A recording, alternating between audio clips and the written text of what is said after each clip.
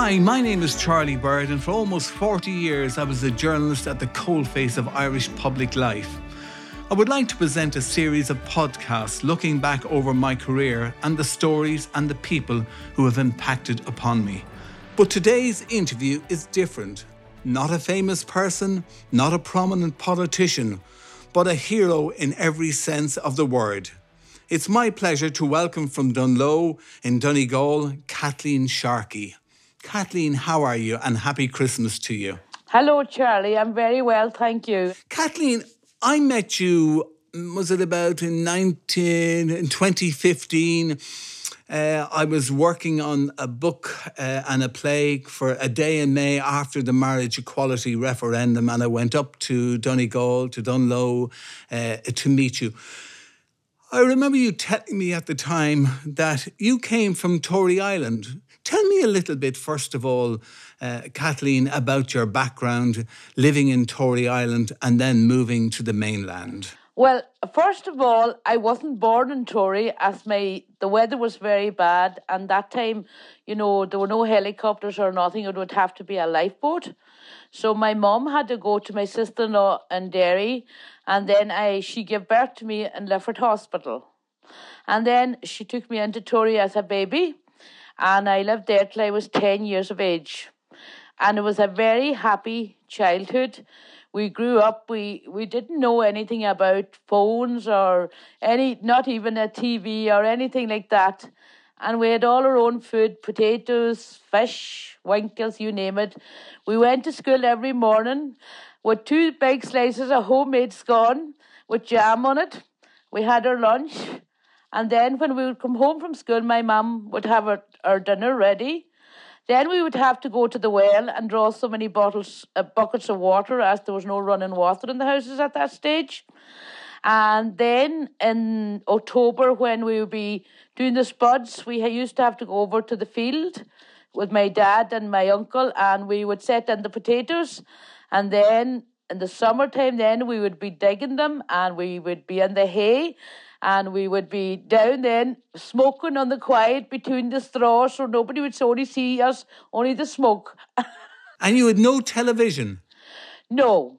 I remember my older sister Nora was working in Galen in Dublin, and my dad went up to see her. And he came home with this box, and he put it on, and it was a black and white. And the house was full, and all we could see was Dallas, and these people looking out. And God rest my grandfather said, "Hello, how are you doing?" He thought he should speak to them. So that was the first television we had in Tory. And tell me, Kathleen, why did your family leave Tory Island? Well, we were very happy there, but my older sister was living in Dublin, and that time there was snow. If the weather was bad, she couldn't get home for Christmas. She would have to go to friends on the mainland. And my mum then, we wouldn't see her as often. So my mum said, she wanted to move then so that my sister could come home for Christmas and, summer holidays and all that. And that was the reason we left Tory. But, very happy for the 10 years I was there. And I always remember the day I left, I was wearing a wee brown coat. I was 10 years of age, and I was very sad leaving home. And I remember the helicopter came and just whisked us off the island. But Tory will always be my home, and I have great memories of Tory. So you were actually taken off the island by helicopter? Yes. And it only took 5 minutes. And I landed on the mainland, and I'll always remember there were people everywhere. Because when we were in Tory, my mum would say to us when we would be going to school or going to Mass, as we did every Sunday morning, we never missed. Everybody was down the stairs. And Mum would say, if you're going over to school now, if you meet somebody, say hello to them, because maybe nobody spoke to them. So I thought when I came to the mainland I could do that as well, but I obviously found out that I couldn't because there were too many people. And it was all new to us, big shops and all that. My father had a shop on the island, and there was 2 other shops on the West End. And it was just grocery and food, and that's it. But we never ever wanted for anything. And before the TVs came along, the neighbours would come in at night, and there would be a talking and maybe a sing-song and telling stories and all that. And it was really nice. So when you left Tory, where did you live at first? In Falcarra? In Falcarra, yes. I went to the national school in Falcarra, and I didn't have no English. It was all Irish we spoke on the island, so I didn't have one word of English when I went to school in Falcarra. But the teacher that was teaching me was John Conahan, and he had very good Irish. But the ones in the class used to call me the foreigner because they didn't understand what I was saying. And I didn't understand what they were saying.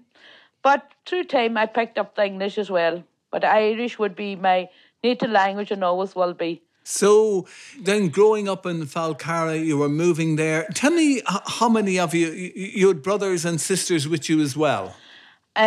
Well, it was me, Mum, Dad, my granddad, my great-aunt and my great-uncle first. And I have 4 sisters and 3 brothers.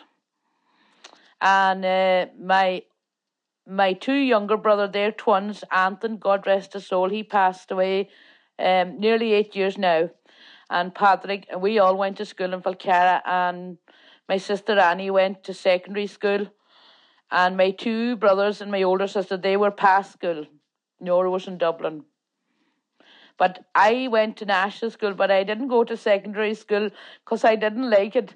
So my father said, well, if you're not going to school, Catherine, you have to get a job. So I did. And I started working in a kitchen in McGinley shop, supermarket, as a chef, cooking dinners that I didn't know nothing about. But Mrs. McGinley was a lady, God rest her soul. And she learned me so much how to cook. And then she had me working in the shop. And then I spent a while there. And then she passed on. I went to look after a family. This woman was from Falcarra. Her name was Bella Rogers. And she was a teacher in Tory, but married a Tory Islander. And she had 9 of a family. So I was 14 and I was up minding being the babysitter. Kathleen, one of the most remarkable conversations, and I mean this, that I've ever had in my life with another human being. First of all, you spoke about your brother, Anton, and then we discussed about Noel and how you helped in the marriage equality referendum, how you went knocking on doors in Donegal, asking people to vote for marriage equality.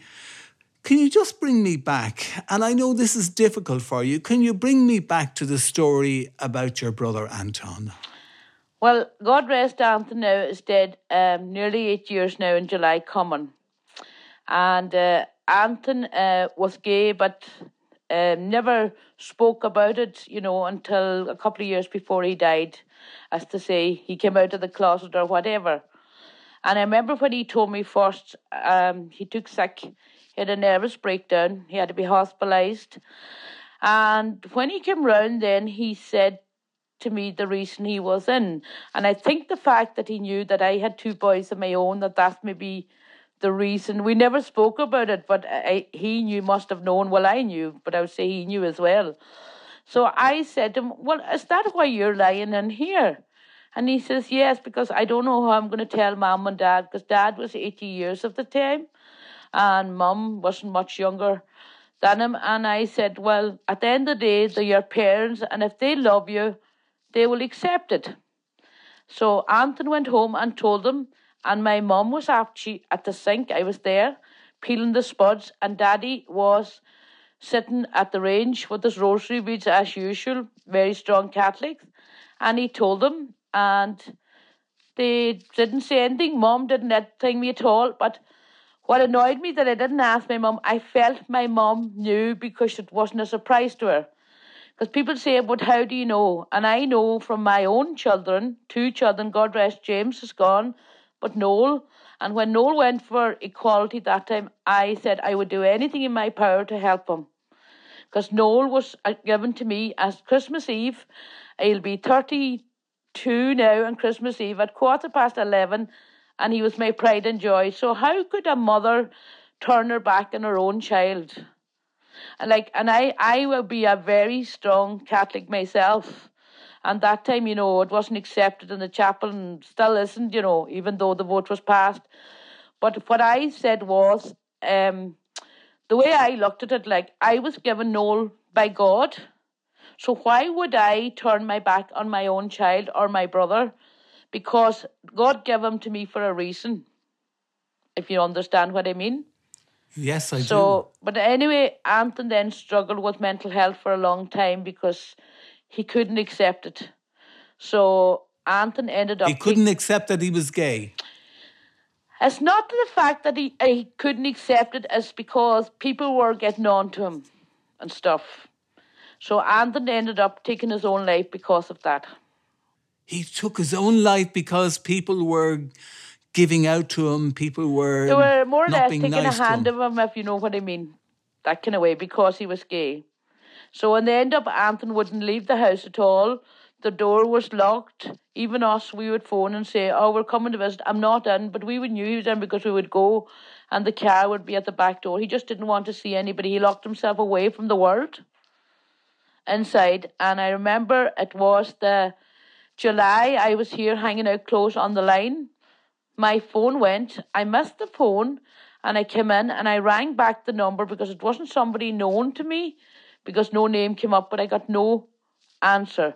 But just then my daughter, Patricia, rang me and she says, Mum, where are you? I says, I'm here, I'm at home. And she said, did you get a missed call? Yeah. I says, I tried ringing it back. I says, but there was no answer. She said, that was Auntie Kathleen. And she said, there's something wrong. And I said, is it Anthony? And she said, yes, it is. And I said, is he dead? I don't know, Mum. She says, but me and Dad will be here. You be ready. So I was. I got into the car. I think it seemed a long journey, although we were flying. And when we landed at the gate, all I could see was the squad guards, ambulance, people all around the house. And I went to the back door and Dr. Dara McKenna, which is my own doctor actually, but wasn't Anthony's doctor, he wasn't calling, he said to me, what are you doing here? Well, I said, this is my dad and my brother's house. And I remember my sister-in-law saying, oh, don't go in. Oh, I says, yes, I am going in. That's my brother. And I went in, and it's something I will never forget. He was lying on his mouth and nose. He was stone cold. I went down on my 2 knees. I lifted him up into my lap, and I shook him, thinking he would come, and I would say, wake it up, wake it up. And no, and he was so cold. I dragged a blanket from Mum's bed, and I put it round him, but no. And all I remember then was the guards lifting me off, and they said, we're so sorry, Kathleen, but Anthony is dead.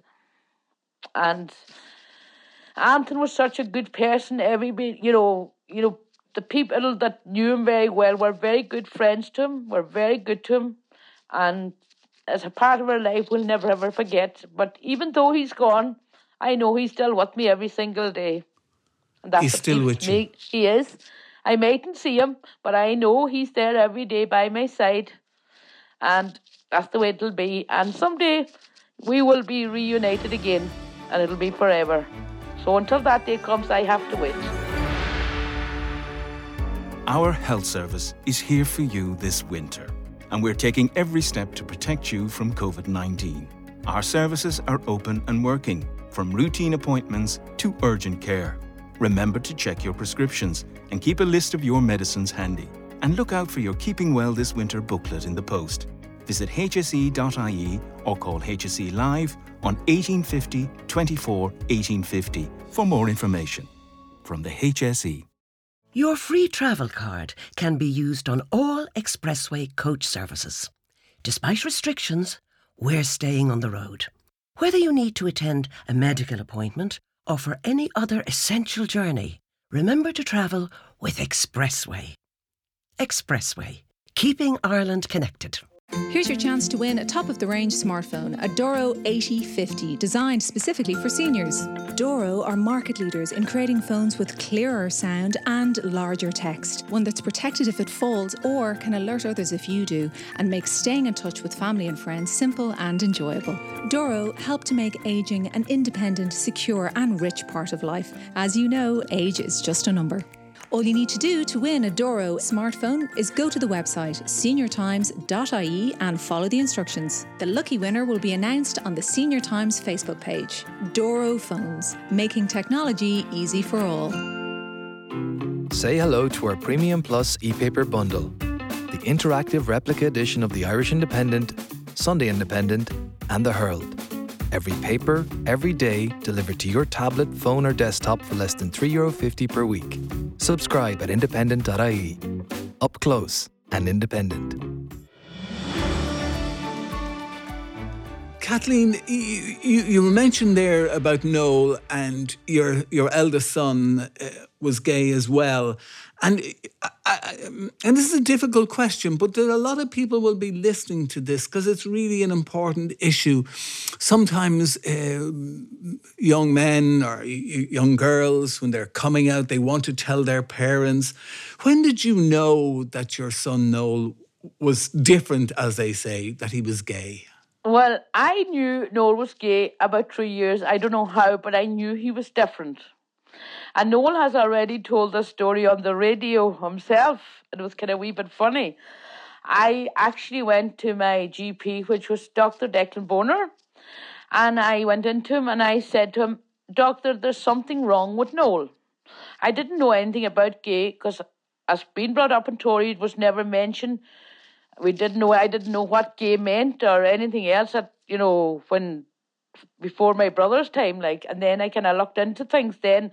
But anyway, Noel, this was 3 years, this was long before my brother died, God rest his soul. I went into Dr. Declan Bonner and I said to him, there's something wrong with Noel. And he laid back in the chair and he kind of went to smile and he says, what do you mean there's something wrong with him? Well, I says, he's acting different, I says, and he's not acting like a boy. He's more acting like a girl. And he went to laugh. And he says, Kathleen, if I tell you something now, two things. He says, if Noel came in to you in the morning and told you he was gay, or if he came in and told you he had cancer, which one would you rather? Oh, I says, I would rather tell me he was gay. But I says, can you give him a tablet to turn him round the other way? And Dr. Declan Bonner just roared and laughed. And he says, no. But I loved Noel. I never made any difference. And I still love him to this day. And he's a great boy. He's an honour to all of us. Noel went on then to do pharmacy. And then he thought that was boring, counting tablets. He decided then he wanted to do medicine. He went to Edinburgh and he's a doctor. And now he's after specialising in a stroke specialist doctor, and he's in the Royal in Belfast. You must be so proud of him. I am. I'm proud of each and every one of them. As I always said to them, ask myself, maybe if I went on to secondary school, but I'm happy enough with what I had. I had 6 beautiful children. I love each and every one of them. And Noel went to Trinity, and that's what he wanted. But I always said to them, as long as you're happy and you have your pound to buy the good things, because if you like good things, you have to have money. So when Noel came to me, I was still in Mulladuff at the time, and as usual, Noel would always come in anyway to the room, and he would tell me the crack, what was going on up the road or whatever. But this night, he came in, but he didn't put on the light. But I knew in his voice he was crying. So I said, are you all right, Noel? Yeah. I said, put on the light. And he didn't. And he sat at the end of the bed. And he says, I have something to tell you, Mum. Well, I said, I knew what he was going to tell me, but I let him carry on. I said, yeah, whatever. He says I'm gay. And I said, oh, I know. And he said, you mean you know? I says, I knew since you were 3 years old. I told him the story about taking him into the doctor. But he got very upset. And I said, I was honest with him, with me being a Catholic. I said to him, it's not what I wanted for you, Noel, I says. But I love you as your mother. And I'm very proud of you. And I respect you. And it doesn't make any difference to me as long as you're happy. But the only thing that I was worried about is him getting bullied. Getting bullied. That's what I was worried about. I didn't.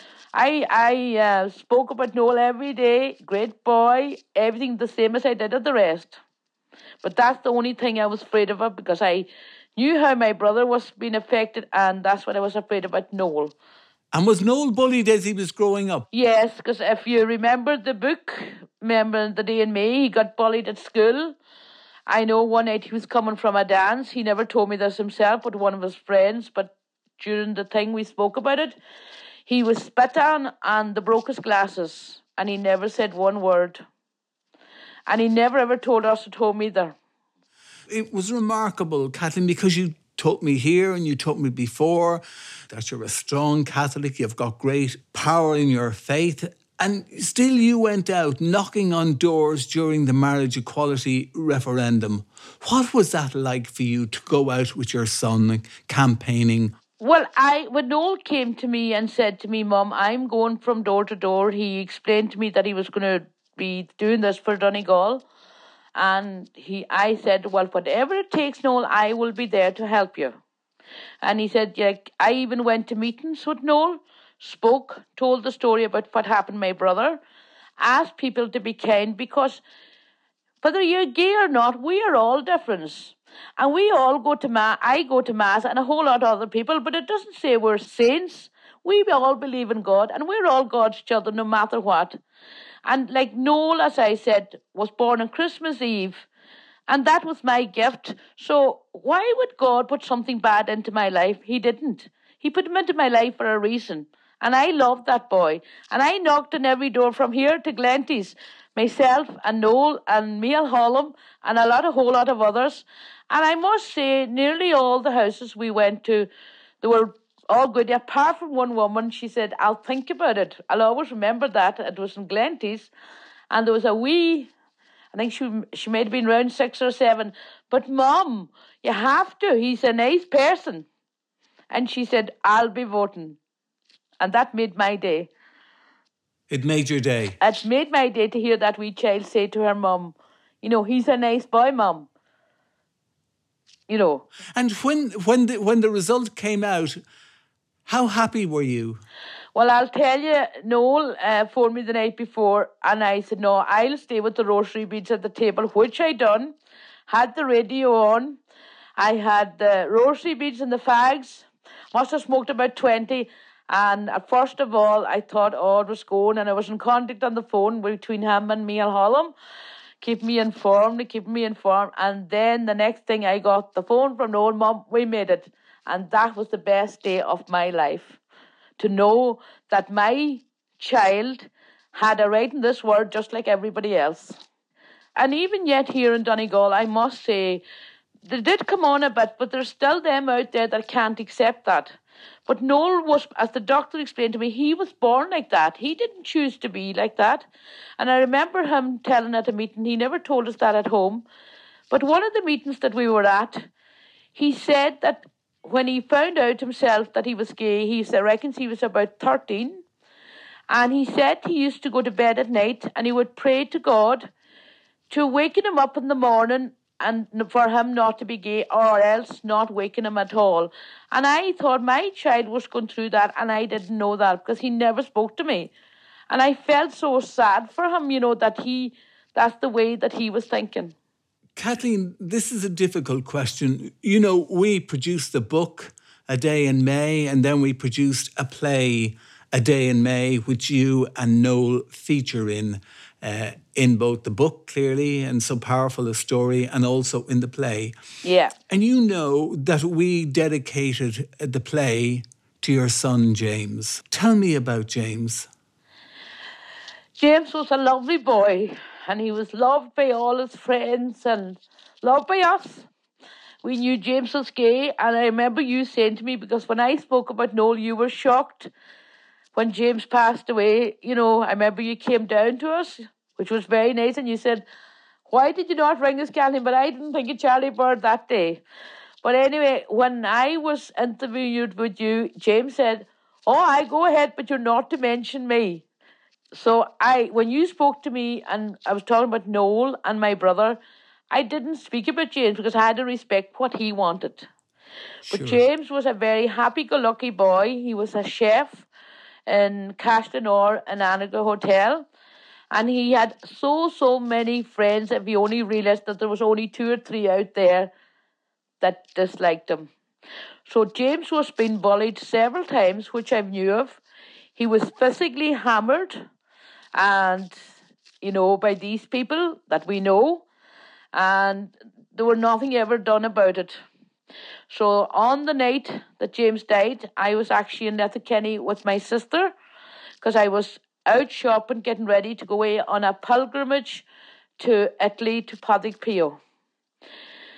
And at 6 o'clock that morning, my daughter Patricia came into my sister's house, and all I could hear was roaring, and my niece Elizabeth shaking me to waken me.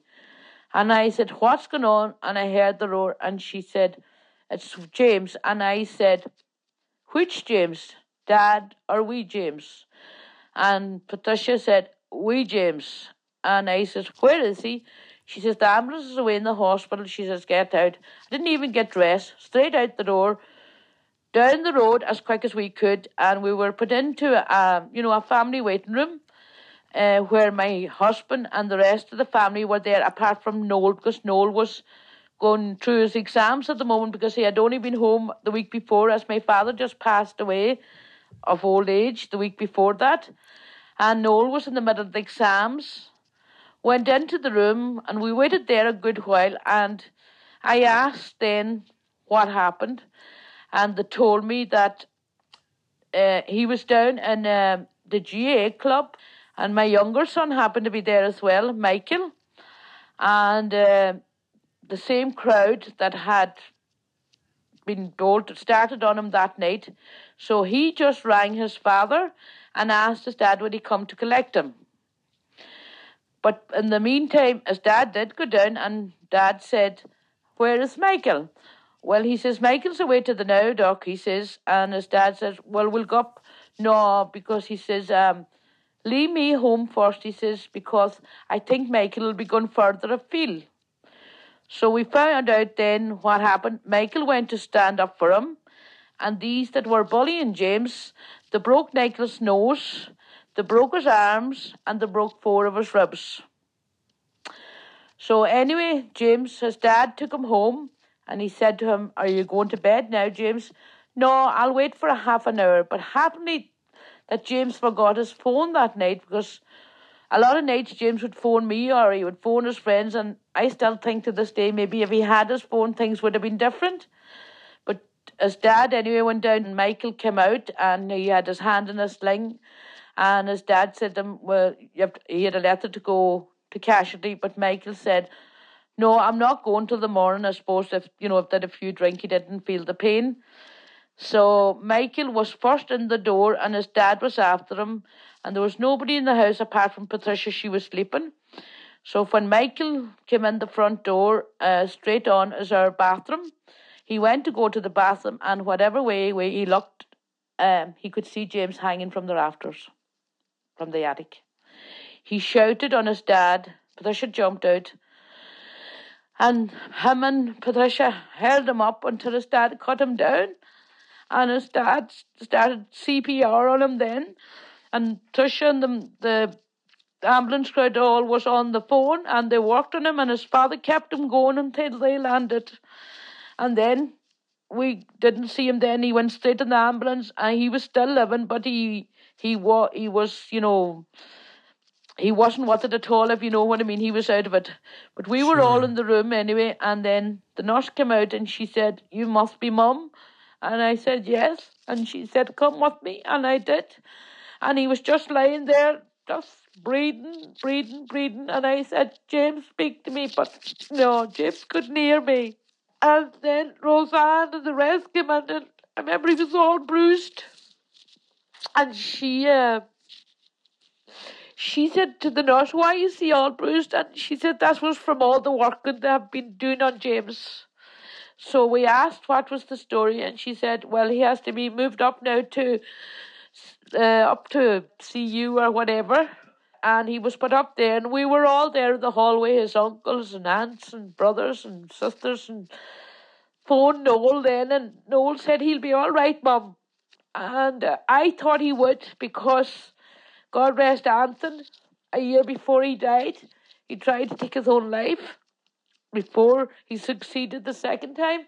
And he was out of it the same way as James. And Anthony woke up after 24 hours. And I thought this was going to happen, James. So we were in and out to him. And the next thing, the doctor called us into a room, the family. We went in. And he said, I'm very, very sorry. He says, we have done everything we can, but James is not going to make it. And I remember Roseanne shouted, this can't happen. And I must say, they've done everything they could, and they treated us so well, and they were so well to James. And I don't know who asked, I can't remember, well, how long? Well, he says, go you in and sit with them now. It's only a matter of time. So we did. We went into his bed. I sat on one side holding his hand and his dad on the other hand, and we all done a circle. And we were talking to him, telling him how much we loved him and everything else. And then Patricia said to me, Mum, and she was looking at this thing, and the nurse came over. She says, Kathleen, it's nearly time. So I got up and I said the act of contrition into his ear. And I told him how much we all loved him, but that God, he was going to a better place, and that God would be with him. And even though I says, I won't see you for a while, but you'll always be by my side. And we all said our goodbyes, and just like that, he just stopped breathing. And that was it. Kathleen, this is so painful, but there are probably people who are listening to you this moment who maybe they have a young child, a young son or a young daughter. Maybe people are still bullying them because they're gay or they're lesbian. What do you say to those people? What do you plead with them? I beg you to please stop bullying of any kind, whether it's gay or any kind of bullying. Because when I was bullied myself, so I know exactly what it's like, but for a different reason, not because of that. And, you know, we're listening to God. So I go to Mass every day. I'm the sacristan here in Dunloe now.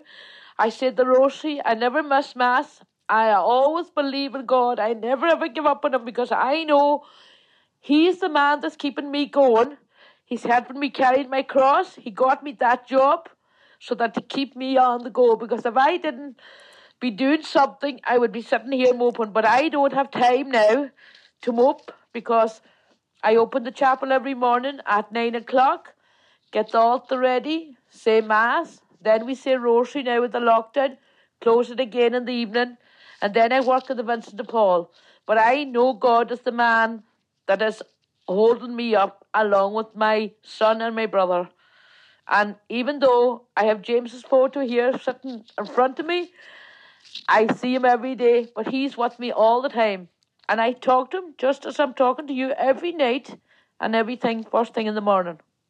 But it must be just so awful, so painful. It is very painful. Was homophobically bullied.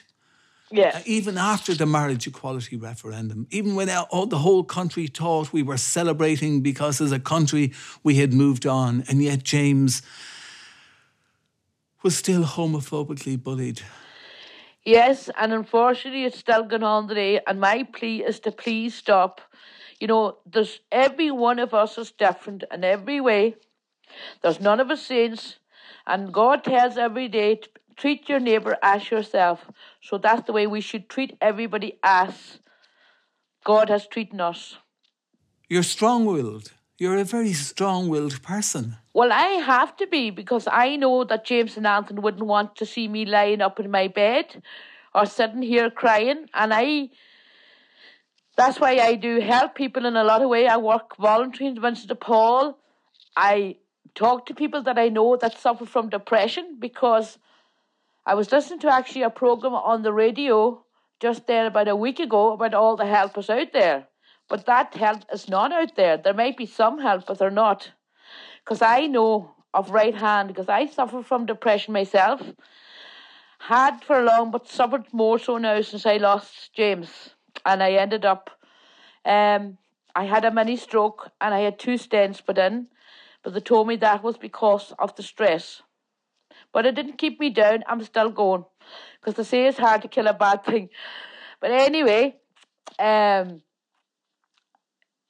myself went shortly after James died, I just came to this point that I felt I just couldn't cope anymore. And I went to the nurse and I explained to her, I said, I just don't know what to do anymore. I don't know what to do and I can't go on. She says, hold on, Kathleen. And as the nurse said, well, Kathleen wouldn't be here, only she needs help because at best of time, I'm not the best of attending my clinics if I'm in good form. But luckily, she told me to go to my GP, which is Dara McAnuff. And I did go to him. And only for Dara, I don't know where I would be today because he helped me that day. And another thing, anybody that's suffering with depression there, I know myself, I hid it for years and years. Didn't want anybody to know. I went down the town with a big smile on every day, but down inside here, there was a big lump every day. And you do find out with people with depression, they always have a smile on their face, but it's when you come home, lock your door, and there's nobody there, that's when the tears and everything starts. So please, please do go and get the help. And if you're not getting the help, go above and go to the board and get the help you need. Because that's what they're getting paid for. And it's the likes of me and other people that's keeping them in a job.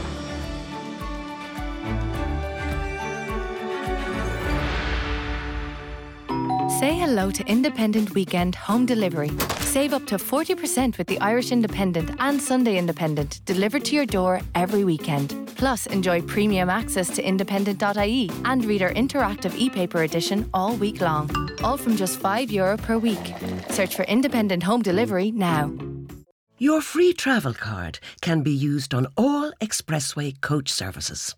Despite restrictions, we're staying on the road.